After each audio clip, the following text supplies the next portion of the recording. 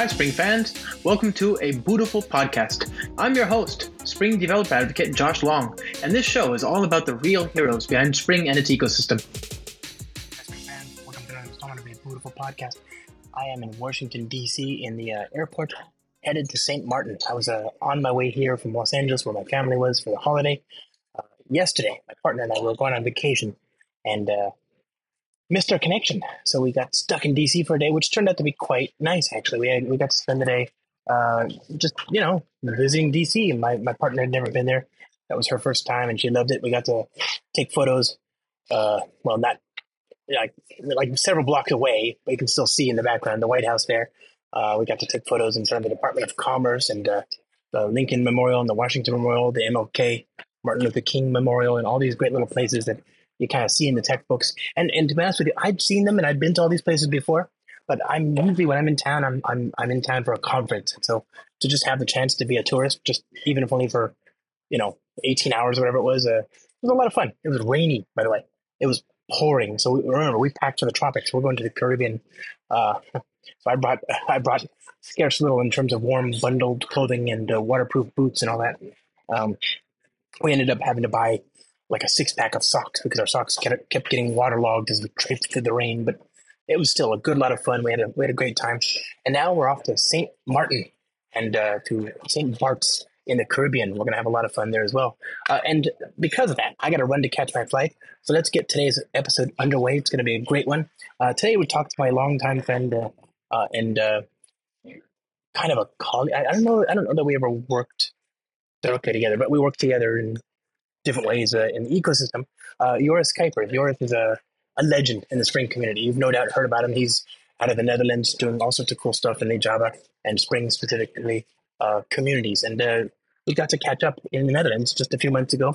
This episode it was just one of those spur of the moment, spontaneous discussions. Every time we see each other, we sit down and have a chat about whatever. I always learn something from the man. He's a fount of wisdom, and I was just really glad to have the chance to sit down and turn the microphone on this time. That's the important bit. So friends, enjoy, and I hope if you celebrate, I hope you had a great holiday, Christmas and Boxing Day, and of course to all of you, I wish you a very, very happy new year. There's nowhere to go but up in 2024. It's going to be an amazing year. I can't wait to join you on this discussion the next year ahead. It's going to be great. But we start today. Let's enjoy this episode. And I'll see you next year or next week.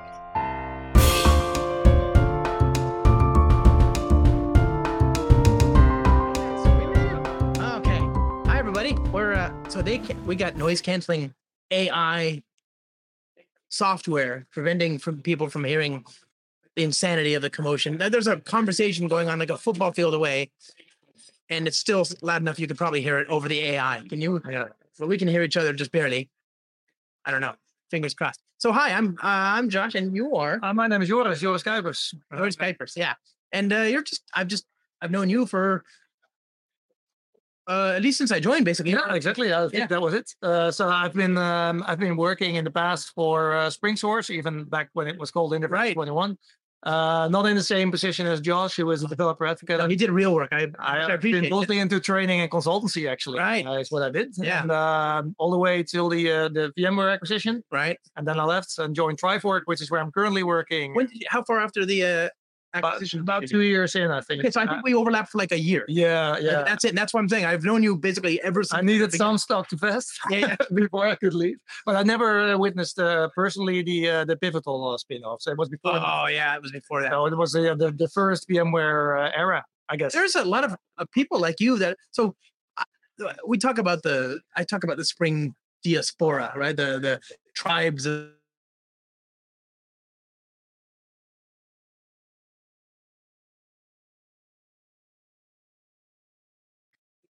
Yeah, perfect. The stream just faltered. You're a huge entity here. Eberhard Wolf.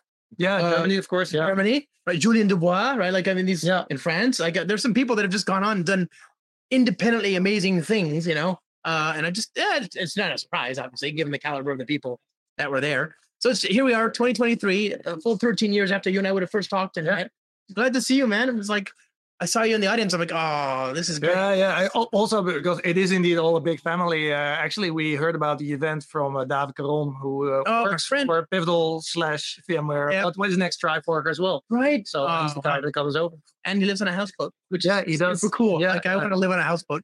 I heard it's really difficult here. Yeah, it is now to get in. Yeah, we're in Amsterdam. We're in Spring One Tour Amsterdam, which is you missed it.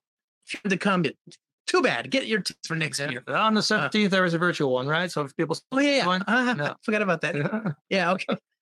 Yeah, do that one. 17th. You didn't miss it. It's gonna be fine. You can join now. That's this month. It's probably this month. It sounds like it's this month.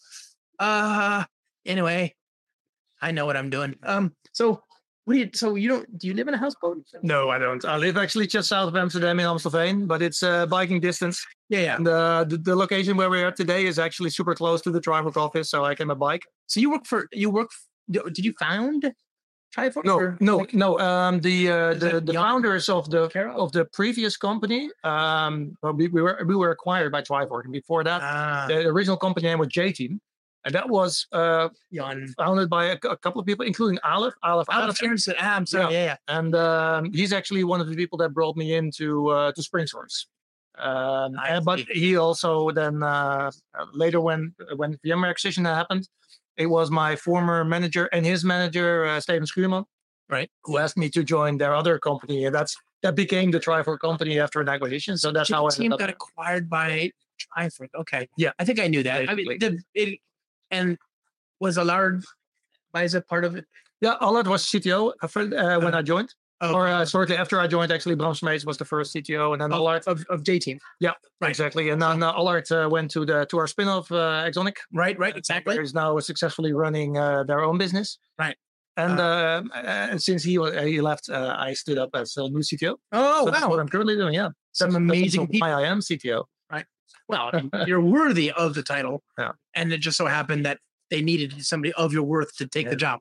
That's great. I mean, it's just this is again I've got good relationships with a lot of these players, and even I forget sometimes the web. Yeah. Like very interesting indeed.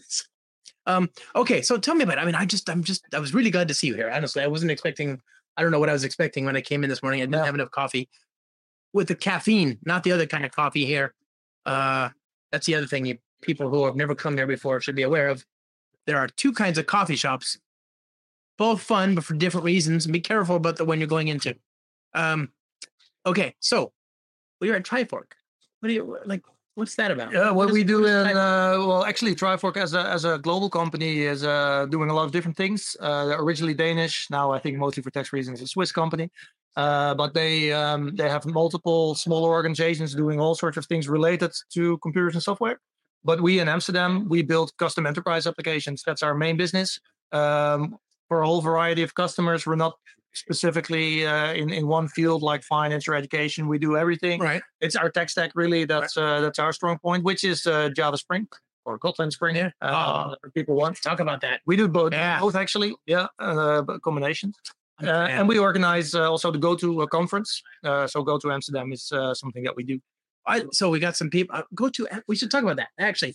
So we've got some people. Hello. Let me see. Got some nice hellos and greetings. Hello to you both. Great. Thank you for that. Hi. Hello. I said that they missed it, and actually this fellow just says no, didn't miss it, just left. That's the one who wrote in the book. Good to see you again. Oh, nice. Yeah, thanks for the book. There you go. Exactly. Yeah. Hello from Stockholm. Pity you couldn't make it, but hey, you're close by. Hi from Vietnam. That's amazing. Nice to see you. Great. Okay, so your reputation precedes you, my friend. International. Yeah. You're an international coder of history. I don't know, whatever. So okay. So you've got this. It sounds like it's an empire of like really, really capable engineers, and you've got a conference you go to. Is that all? It was started by Trifork? Yeah, it was originally called YAO, but no one could pronounce that. So we became GoTo. Oh, yes, the Java Object Oriented Conference or something like that. That became GoTo, and they originally did it in Denmark, so it was Aarhus, Copenhagen, and then it became also global thing. And this is actually how we became part of Trifork. We helped them to organize the first GoTo Amsterdam, and they liked us so much that they bought us, basically. So wait, Yao is JAOO, Yeah. but it used to be okay. That is what turned into GoTo. Yeah. That got turned. So this, and I've spoken at that one, and I've spoken at GoTo, Yeah. and even somebody who's been to these events, in Sweden and in here, I've done GoTo Aarhus. I've done GoTo. You've been in GoTo Amsterdam, actually? Amsterdam, yeah. Did that one in the spring track. Van Berlash. Yeah, The market, right? Yeah. Northern Thailand. Look at that. All these people that are just happy to see you. Look at that. Very good. So hello from Singapore, right? We got people from all around the world who are just happy to talk to somebody as amazing as you, my friend. So yeah, that event was. Are you on the chair of that or like? Yeah, a program committee. Oh, it's amazing. And for a long time it was Trifork Global who organized it. We just helped out. But last year and also this year we're doing it ourselves, basically. Well, do you that's nice. want a speaker next year? Yeah, well, we're still actually looking for speakers, so we're setting up the program. I can serve coffee. Yeah. Something, No, it's nice. It's a conference that, for those of you watching who know GoTo is general software development oriented. So it's not specifically on Java or .NET or something like that. It's a really highbrow show. Yeah, honestly, take this as a compliment. It's up there with like QCon Exactly. and YOW, YOW. Exclamation mark in the Australia. Actually, that is part of the GoTo. Now it is. Brand. Yeah, recently. Exactly. But that's another one that's just super highbrow. Like these are the for whatever reason, they've also invited me over many years, but usually they have great speakers, right? Despite their missteps with me. And like you get like just like with GoTo, you get these like, I don't know, has Martin Fowler been at your definitely. Yeah, of course. Yeah. It's like it's just a really good show. Yeah. Really good show. Fowler stopped speaking altogether, right? He doesn't like it anymore. Who does it? Martin Fowler. Yeah. Oh yeah, that's probably a good idea. Yeah, it's just writes now. I like his writing actually more than a lot of his speaking. So yeah. Oh hey, from Germany. Oh, small world. Look at that. Just next door, sort of. Good stuff. Welcome everybody. Hi. Good. From Barat. Where's this? I'm not very good with no, I don't know either. Geography. Where's that? One of these. I'll look it up later. I should look it up now. Okay. Keep talking. So tell us. So why did you join India? But where in India? Why did you join Trifork? Why not why not start your own thing? Like you had come out of consulting with the Spring team, right? Yeah, it was basically because of my manager and his boss had ties to the company that I currently work at already. Right. So they asked me to go over there. Also, it was because of personal reasons as well with Spring Source. Right. I used to travel a lot, just to customers, to do training all over Europe, and nowadays I have 4 kids. So congrats. I got more and more over the years, and I thought that would be a good reason to say, well, I'm going to travel a little bit less. I want something more close to home, more stable. Yeah. And this was that job offering, basically. I see, yeah. So that helped. And what also didn't help with SpringSource was one of the greatest jobs I've ever done. Partly because it was super diverse, right? Super diverse. Yeah, we did consultancy, we created trainings, we delivered trainings, we did all sorts of things. We wrote blogs, articles. Then we got acquired by VMware, and also they created Spring. Yeah, but I wasn't really involved in that. I know, but yes, Spring Source. I know you fed back into the engineering teams, and that got turned into features that were in the Spring projects. But for me personally, things changed quite dramatically after the VMware acquisition because they don't understand that you can have a single person doing consultancy, creating trainings, delivering for 3 departments at least. Yeah, it is. So you have to choose, and then after a while, you're just delivering trainings. As a trainer, I like to do trainings occasionally based on the experience I get with being hands-on. And I can actually do that more easily nowadays than I could then. So that's what I still do every now and then. You know how it is, large company life. It's multifaceted. Yeah, absolutely. But each facet is huge. Yeah, exactly. Well, that's sort of, what is the difference? Okay, you want to take a warm-up question? A technical, yeah. Well, here. What is the difference between software development and web development? I think the one is just a subset of the other one. Thank you. Yeah. That's what I would have said if I was smart. Web development is development for sure, but there is a lot more. Yeah. And even web development nowadays, I think, is not that clearly defined. Is it just doing the front end? Is it the integration part? Is developing a REST API? Is that web development? No one knows. No one even knows what a REST API is nowadays. Yeah. No, I tend to shy away from the word using the word REST. Even let's just say we're doing JSON over HTTP, so we don't get into arguments. I talk about HTTP APIs in my talk, Yeah, right? exactly. And this is one of those things where our friends on the Spring team are so prophetic. Yeah. You look at controller. Yeah, It's not tied to HTTP. You're even shying away from REST controller, right? Just doing at response body now. Because like I can use at controller with WebSockets. I can use at controller with RSocket. I can use it with GraphQL. Yeah. I can use it with what's the other one we just did? Lambda, right? Like, like you can take functional stuff. Yeah. Like it's just a thing that transports a protocol into business logic. It has nothing to do with the web, and necessarily it can. Exactly. So okay, you're a CTO working at the avant-garde and the cutting edge of the latest and greatest in tech in the Netherlands, a place that is itself a quagmire full of like great businesses around banking and services and all this stuff. Like it's just a really interesting hotbed of activity, and you're involved in some of the most cutting edge conferences.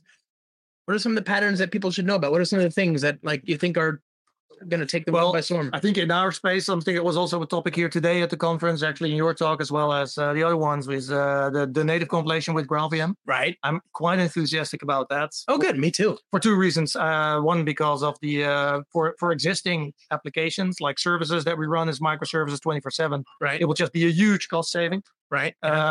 And that means, money for our customers better spent on other things. And you and I can take the credit. See, I'm all about when the Java team delivers features and we can take credit for that. Yeah. So that means that it'll just help the things that we do already with Java. Yeah. But more importantly, I think even is it opens up a whole new area of use cases where Java simply wasn't an option before because of the fast startup times, because of the overhead. So we get to use it in so many more places. So you're being real here a little bit. I mean, we're both fans, but you're smart. So what are some of when you broach it with people, what if any is the pushback on the native stuff? You mean? Yeah, sure. Yeah, there's plenty, of course, because it's harder. Yep. People don't understand how it works. It takes longer. Yep.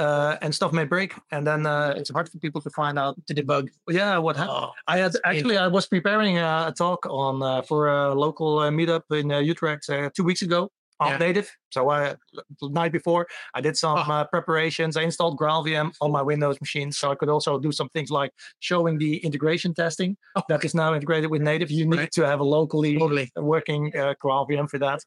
I had it all set up, and then I wrote a failing test just to showcase something. And it failed, but not because of what I thought it would fail. It actually failed because I was using JSON path, which I think you demo, or it was actually the second talk. We saw a demo with JSON path. Right. But it turns out if you use certain JSON path expressions, of course, that requires certain classes that represent the expression functions that they need to be available. And apparently the GraalVM metadata isn't really just there quite yet. So it would fail with cannot find certain classes when you try to. So you need to be prepared for that at least a little bit. Totally. But I really like being on the forefront of these sort of things and finding out about these things, because it also shows you how things actually work if they break, and then you learn to work around them, and that's how you become an expert at these things, right? You don't wait until the rest of the world has figured it all out and then have a look.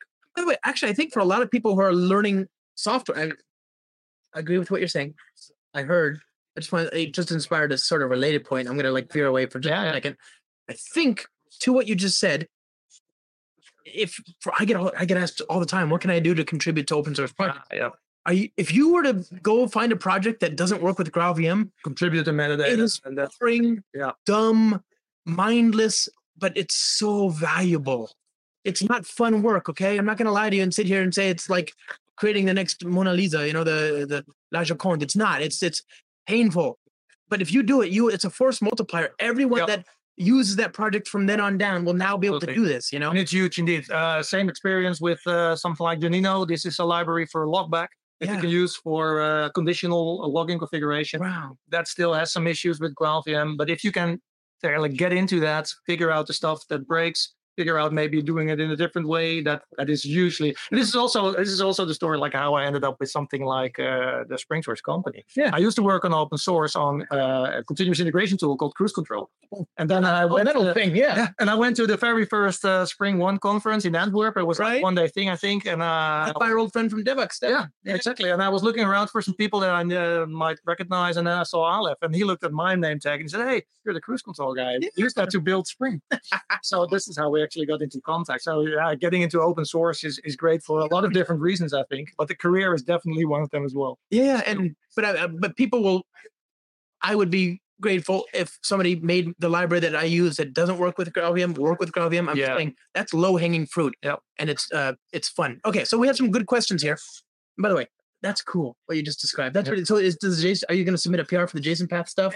Yeah, I was thinking about doing that. Yeah, because it should be quite straightforward. Just figure out what classes are the functions there and get it into the JSON file. Right. Yeah. You can even use a Java agent. There's like exactly. I saw that. Yeah. We'll get into that. That's a whole other show. Okay, so we got some questions here, friend. I'm a Spring beginner. What version should I use? Start.spring.io. Whatever is selected there. Yeah, just go to start.spring.io, let it generate the project for you, and then you can open that up and it's got all the right versions. Okay, any tips on minimizing the costs of running Spring Boot in production? We recently had to use Node.js for some of our services, currently on Azure Spring apps. Yeah, I mean, GraalVM will do that. Project Loom will do that, right? And GraalVM, like we said, it's not going to be guaranteed, but for smaller services, it almost always works for me out of the box. For anything a little bit more complex, you might hit a JSON path or whatever. Another thing that could also help, right? If something like GraalVM native is just a step too far still, is look at the different types of JVMs. My own projects, for example, are running on OpenJ9, the IBM Sumeru stuff. It's just a bit more efficient in terms of memory. So if memory is the thing that you want to get down, that might be worth looking into. It's true. You can get a lot of, you can squeeze, the expression, squeeze blood from a stone. Yeah, exactly. Or squeeze wine from a stone, you can totally do that with just switching JDKs these days. And then, okay. What else? For a non-tech student, what is the best tip to get started to learn computer languages? Languages in general, it's a big one. I think on most languages you will find plenty of tutorials and stuff. I think mostly do it yourself, right? Some people get into this trap where they just need to read up on things and think they need to know everything before they actually try stuff out themselves. Make sure you program things. Pick maybe one sample and program it in different languages if learning languages is a thing that you're looking for. Well, if you haven't done any languages, then I would stay within. Yeah, that's true. For the first, at least get to the point where you can write a class and understand what's happening. Yes. So that means you have to know methods, variables, some basic imperative stuff, loops. But nowadays there's tons of sites out there where you can learn to code. Oh yeah, if that's what you're after. Yeah. Okay. So since the chat has gone quiet again, which is fine. Let me get back to our conversation here. So you're all in on the GraalVM stuff, like me. Good stuff. What other, like we were talking earlier about CQRS and Exxon. Yeah. Our friend Allard, I consider him just an amazing luminary, and he's one of those people where I don't think enough people know about him. I think he should be a lot bigger. Yeah. Like it's a shame that people like me who are very loud get more attention. Exactly. I contribute nothing. I just take. For people not aware, Exxon framework is an open source framework that you can use to build applications in Java that use patterns called CQRS and event sourcing. Command Query Responsibility Segmentation, which is the original pattern, CQS. That's Eric Evans, right? That's domain-driven design. Yeah, CQRS is from what's his name? Who came up with the term? He wrote books on it, and he even has his own .NET event store. That's the other. The Canadian guy. Yes, exactly. I'm really bad with names. Sorry.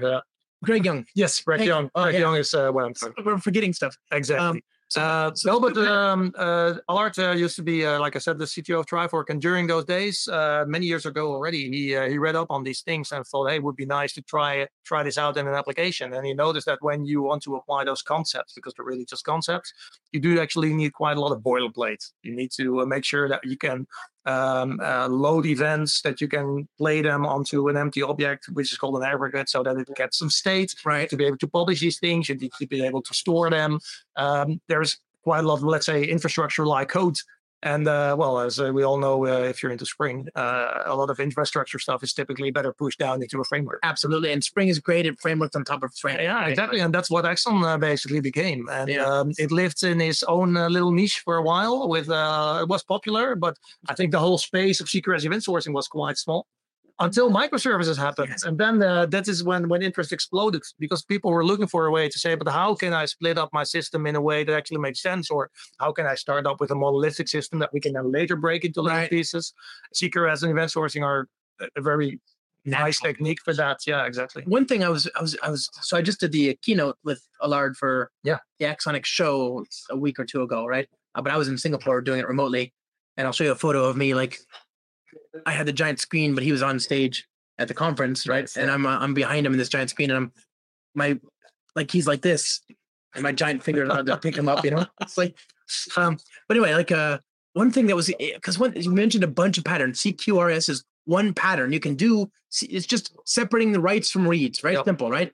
And then another is event sourcing. I want to have a single record of truth, which is a stack of messages that if I were to replay them in order, would reconstitute the world state of my system. That's another thing. Okay. And then there's event sourcing, the aggregate and domain-driven design, the idea of the aggregate, which is I have an object whose state is controlled relative to this root object. Yes. Right. Exactly. And so all those things taken together are, you can do each of those by themselves. You can do aggregates with JPA. You can do event sourcing with Kafka. You can do weird, but you can. Yeah. You can do we even have a system where we introduce this after the fact. So we actually have indeed, instead of event sourcing, we're just storing the current state of the aggregate as a JPA. But I would say for most, it doesn't really feel nice. It's better together. Yes, absolutely. And this is why that guy somebody was complaining about how it was paradigm. It was like a very different thing to do, to use Axon. And that's because Axon actually seamlessly blends all three of these patterns. Yeah. So that every app is using it's flexible. It's a Spring-based, it supports Spring, right? So it does have these like nice escape hatches. Full all the configuration. Right. Which I helped. Yeah, I know. But no, he's really, the Axon team have done a phenomenal job. Do you see they have native image support now? Really? I didn't see that yet. I helped with that. They have the, that ad service connection stuff. Yeah. That he and I worked on that, and now you can do like Axonic server as a ad service connection. For the that's integration container. It's just phenomenal. I'm like, hey, wouldn't it be nice if this was supported? And the next thing I know, I get like a message like, we put it together. What do you think? I was like, what? They're often like because we are, as you know, our community, the Spring community. A lot of times people they twist and they bend and they use these interfaces that we provide, these abstractions. And they do amazing things, It's one of the things that really drew me into Spring is that it has all of these nice extension hooks. It even gets to the point where you're working on some new part of Spring that you have never seen before, and you start thinking there must be something like this. And 9 out of 10 times there is, because you learn how these people think, and it's just so nice. That's what I'm saying. Like it's not even necessarily from Spring; it's from Trifork. Yeah, it's from it's just all consistent thing. And we got some more questions. Okay, why should I, as a Java developer, learn Kotlin? By the way, somebody says, thanks, we'll try that. I love Spring. I am a fan. Okay, thank you very much for that. From two people who have worked on Spring for, officially for more than a decade. So, thank you. We do that. We love this world and we love this ecosystem, I think, because of people like you, right? Just this. It's definitely not for the money. They pay me in they pay me in coffee, but it's just this amazing community of ours. Okay, so why Kotlin? Why? Yeah, indeed. Yeah, well, actually, because I would say that most people just consider it a better Java. That's a bit of an easy answer. And it's not because you're not saying this because they had Kotlin Conf here in Amsterdam. No, I didn't even go there. No, although I think it's also partly related to what we do. Some of the organization. But we started to look into Kotlin indeed because of things like the nullability features. Right. You don't get null pointers because you can declare if something can return null or not. And they have to explicitly deal with it. Yeah. I think although that has improved a lot, but Kotlin's functional programming APIs were nicer than Java's for quite some time. I still think they're nice. I Trifork types are nice. Exactly. And some things that really drew me to Kotlin when I first looked at it was that it had some of the like groovy-like features and also syntax that it borrowed. And I was a Groovy fan. Groovy's great. Quite some time, actually. Language, yeah. But also innovative stuff like coroutines for doing async programming, but in a more natural way. Right. And you're doing everything on top of APIs. You get a more built-in language support for that. Suspend functions are amazing. So those are some of the reasons that we do Kotlin, but we're not a Kotlin exclusive shop. We still do a lot of projects just in Java, and with Java 17, especially 21 now, there's tons of good stuff in there as well. So huge. And well, that's the thing. I know this sounds ridiculous, but I was thinking about it. Like your average JavaScript programmer writes more lines of code. Express the same thing as we can do now in Java 20. It's also a lot of people, I think, also who haven't really kept up with Java itself as a language have a very weird idea of what the language still is. There has been so much stuff added to it, and it's I think it's a pleasure to work with still, actually. Yeah, me too. In many respects. Yeah. Very, very nice language. We got a. You want to try, because I'm scared I might screw this up because maybe I'm missing some. I don't know. Maybe I can take for granted certain things. Yeah. We're going to try it again. What is the difference between variables and objects in Java, and what are the constructors? Okay, I would say that a variable is basically a pointer, right? So it's a reference to an object. I'll bet if this person doesn't know what a variable is, they don't know what a pointer is. Yeah. See, this is what I was worried about. I was worried that we would not be able to get. We're on step 10 and this person's on step 0. Yeah, exactly. They're trying to get to step 1. Yeah. Let's try again. Variables are a name for some value in the program. It's just a way. In programming, we talk about nominal names. Names. You want to give a thing a name. This is not person. This is Joris and I'm Josh. So we are instances of an object called a person, but his name is Joris and I'm Josh. That's a variable. And then constructors are the. Do you know about functions? If you know about functions, then you know that you can pass in parameters and so on. So a constructor is a function that you use to set up the state, to set up the Basically, when you think about object. Classes and objects, a class is like a template. It's like a blueprint for how to create an object. Yeah. It has certain variables, certain fields. So name, person, age. So a person could be a class. It could have a field called name, and a constructor is a way to say, give me an object of this particular type, of this particular class, and this is how you should create it. Right? You can enforce certain states. You can make sure that it corresponds to certain expectations when you use the constructor. That's the way, basically, that it works. I like these questions. So I don't know what. So sometimes I get these sort of. This is like. I published you know what I did? I think I know what happened. Welcome to the channel, by the way. I think some of you are new, and here's why.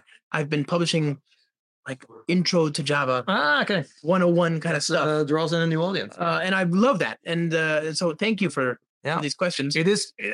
I've often thought about, because both of us have been in this space for so long already, that it must be hard to start learning all of this stuff now from scratch, because we sort of grew with it. Right. It seems easier that way. And I was talking to people about, so one of the things I love about Java, have you been playing with the data-oriented programming support that Brian Getz was? I've been reading a really nice blog from him about it. I haven't been using it myself yet, but I read the blog that he wrote, because it was finally one of the pieces that didn't just explain the syntax, but it explained the rationale, the motivation. Yeah, exactly. Really nice. Was it on InfoQ? Yeah, I think it was that one. Last year, right? Yeah. August or whatever of 2020. Yeah. That's a great blog. And it's great. It makes a lot of sense. Yeah. But I wonder what that looks like if you then hear about OOP all the time. And it's very strange. But since 2014, you might have heard a little bit about functional programming, FP, and now you got DOP. Even I had the same idea first when I read up on things like pattern matching, where you have like instance of checks. When you first look at that code, you feel like, hey, but this is against everything I learned, right? If I have code that uses instance of anywhere, right, I'm doing it wrong. Right. I should be using polymorphism. What's happening here? But it's a different style of programming. Oriented programming. That's why I like the article so much. It explained those type of things. So why would you want to do this? Okay, so anyway, well, good questions. In terms of performance, what are your view on Java as compared to Python for developing something? Trading. Python in by itself is super slow, but it's typically used to integrate things that are very fast. Yeah. So that's how it's with Python. Java itself is usually fast enough for most things. When it comes to high frequency trading, that sort of thing, if you're interested in that, you should be following Martin Thompson. He's doing Aaron, like high throughput networking. He's been doing things in the space of how to use almost no object allocations for effectively distributing work. Ring buffers, exactly that. That's into that space, but it's a very niche, super niche. Trust me, that's Martin Thompson is not some kid who just graduated college. He's been down this rabbit hole for decades, and he's come out the other side with a long beard and this is some tablets. If you're interested in this stuff, look up terms like mechanical sympathy. You will find it. And it even he has stuff like, but if you code this as 7 bits instead of 8 bits, it will be more efficient to cache on the CPU cache level 1.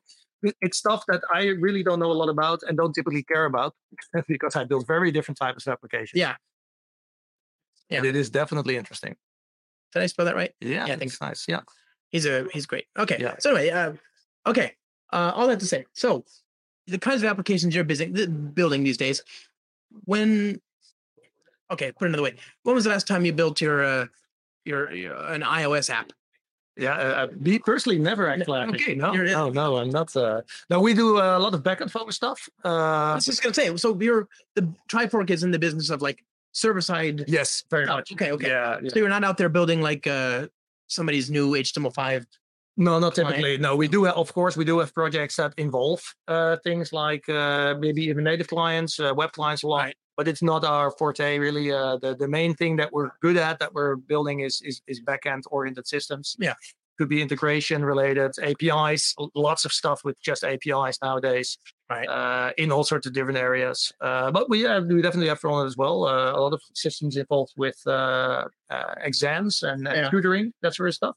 Yeah. Where we support certain standards for asking all types of different questions, not just simple multiple choice stuff, but like graphical rich things where you draw in stuff, and then people need to show that they know where some place is on the country, for example, on a map, that sort of thing. Super cool. So that has a lot of front end visualization. So it's not about how to translate that into your React or Vue, but it's more about I know about geometry and I know about also they have to code that sort of stuff as well. Right. Yeah. Okay. But indeed, me personally, for example, a lot of the things that I'm currently with are indeed integration and APIs. Like Spring integration? Not so much, actually. I have done a lot of stuff in the past with Spring integration.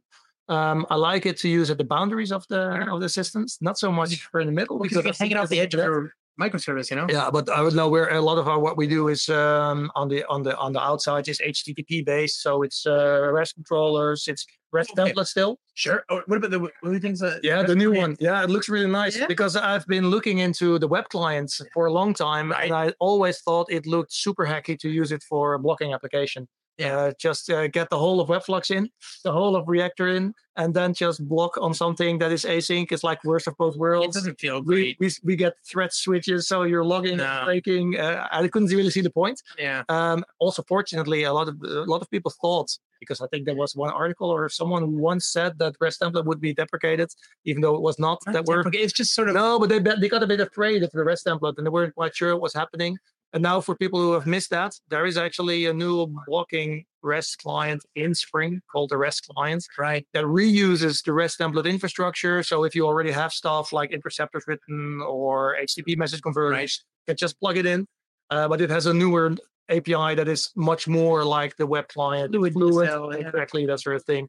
So that's definitely something I'm going to look into using. And of course, our old friend, the JDBC template, now has a brother JDBC client. Yeah, which also, just like that, the interceptors for the REST template, the row mappers for the JDBC client, they're still nice because that's where a lot of the logic lives, right? Totally. So otherwise, you're just calling methods, you're just chaining stuff. Yeah.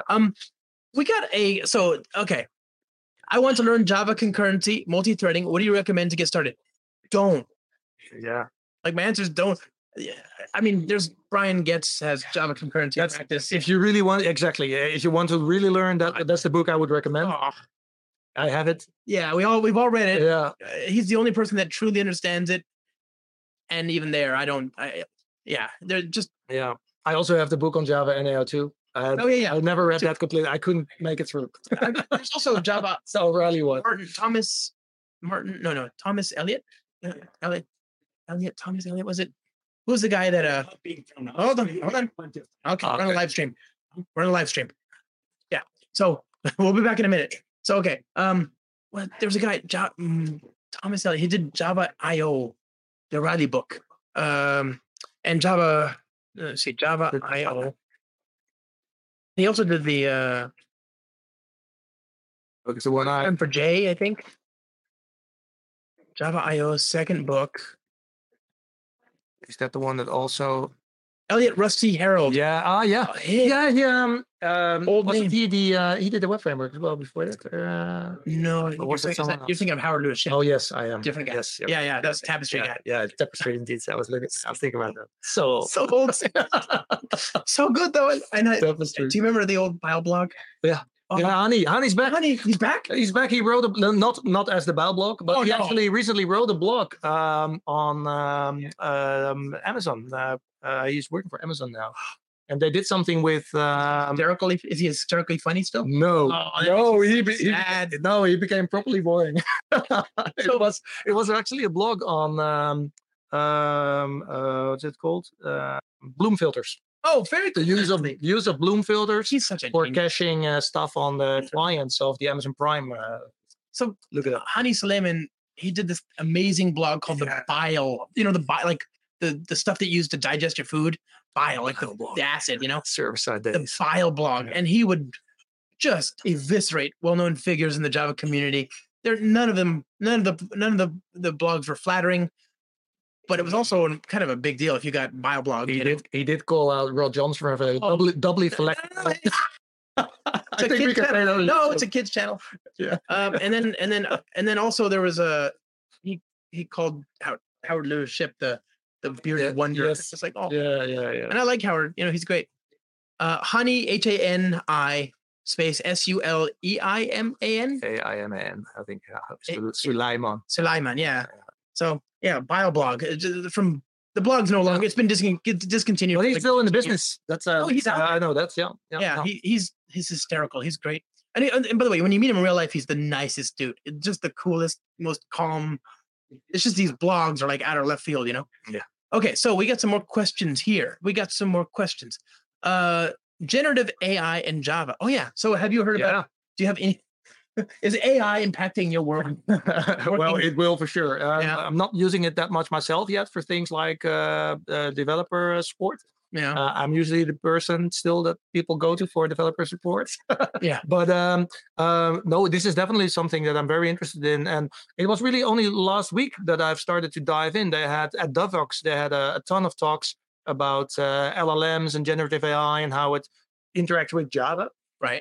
So I'm just learning now about some new concept. And today here we actually had a talk from Mark Pollack about a new project called Spring AI, which is very much in line with some of the other things that were also presented at Devox. So it's about integrating with these tools through APIs, abstracting some of the differences so you can actually switch between them. Yeah. Making sure that you have your own local data, you can feed it into the models. That's definitely something that we're going to have a very close look at soon. And this is one of those things where, again, if you know about this stuff, we'd love to hear from you because, again, it's an experimental, early days project. You know, please.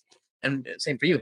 Come on, Trifork. Yeah. You guys. This is very exciting times in that sense because it opens up so many new opportunities. For programming, it's also super weird. We saw some examples today where instead of now configuring a framework, you have to actually prime this model with the English sentence and say, pretend you are this and this, answers this and this. I'll make sure you don't use too many words and summarize 5 bullet points, please. Yeah. This is now our API. It's amazing. It's and you can actually get it to give you like JSON or XML or Yeah. It's still structured. I think that's the interesting thing. It's not just string in, string out.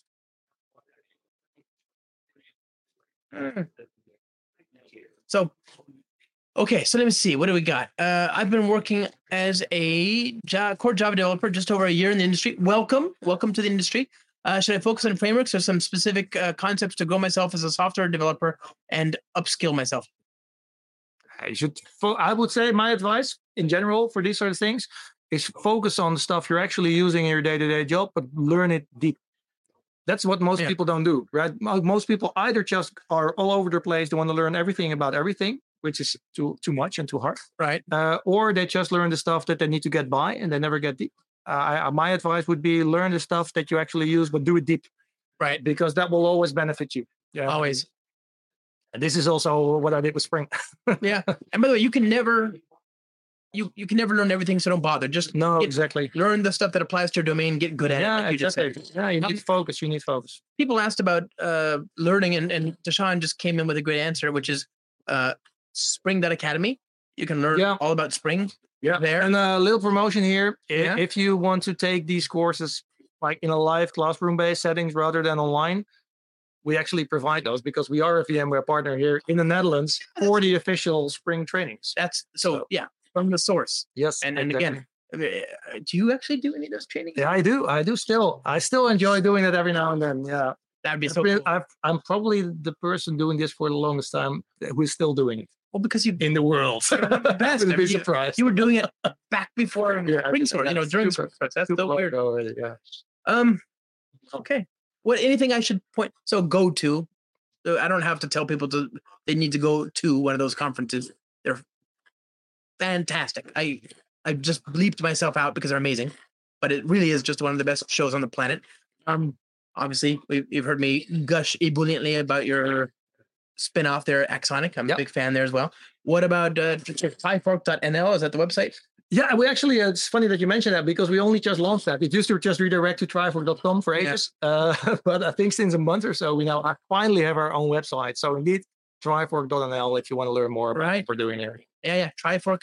So Trifork.nl. Yes. Learn all about this amazing, and by the way, this company, even Trifork has been around for at least a decade now. Yeah, they're using forever. They had their own certified J2EE 1.4 application server in the past. 1.4. Yes, I think it was. That was before 2005. This was EGP2, I think. Yeah. Like that is a long time ago. So, will AI affect the jobs? Yes. Yeah. It will. Yeah. Indeed. Yeah. But I think like most of these things, it's not a matter of will it cost jobs, right? It will just change jobs. Force multiplier. Exactly. That's why I think. Okay, my friend. Hey, thank you. Yeah, it's been a pleasure. My pleasure. Look at these great questions we got. We got a CTO from one of the most visible companies in the open source world to sit here and explain constructors, which is like thank you. Yeah. Thanks for the great questions, everybody. I can see they're packing up the conference, so we should get out of here before they get mad at us. Bye, everybody. Thanks.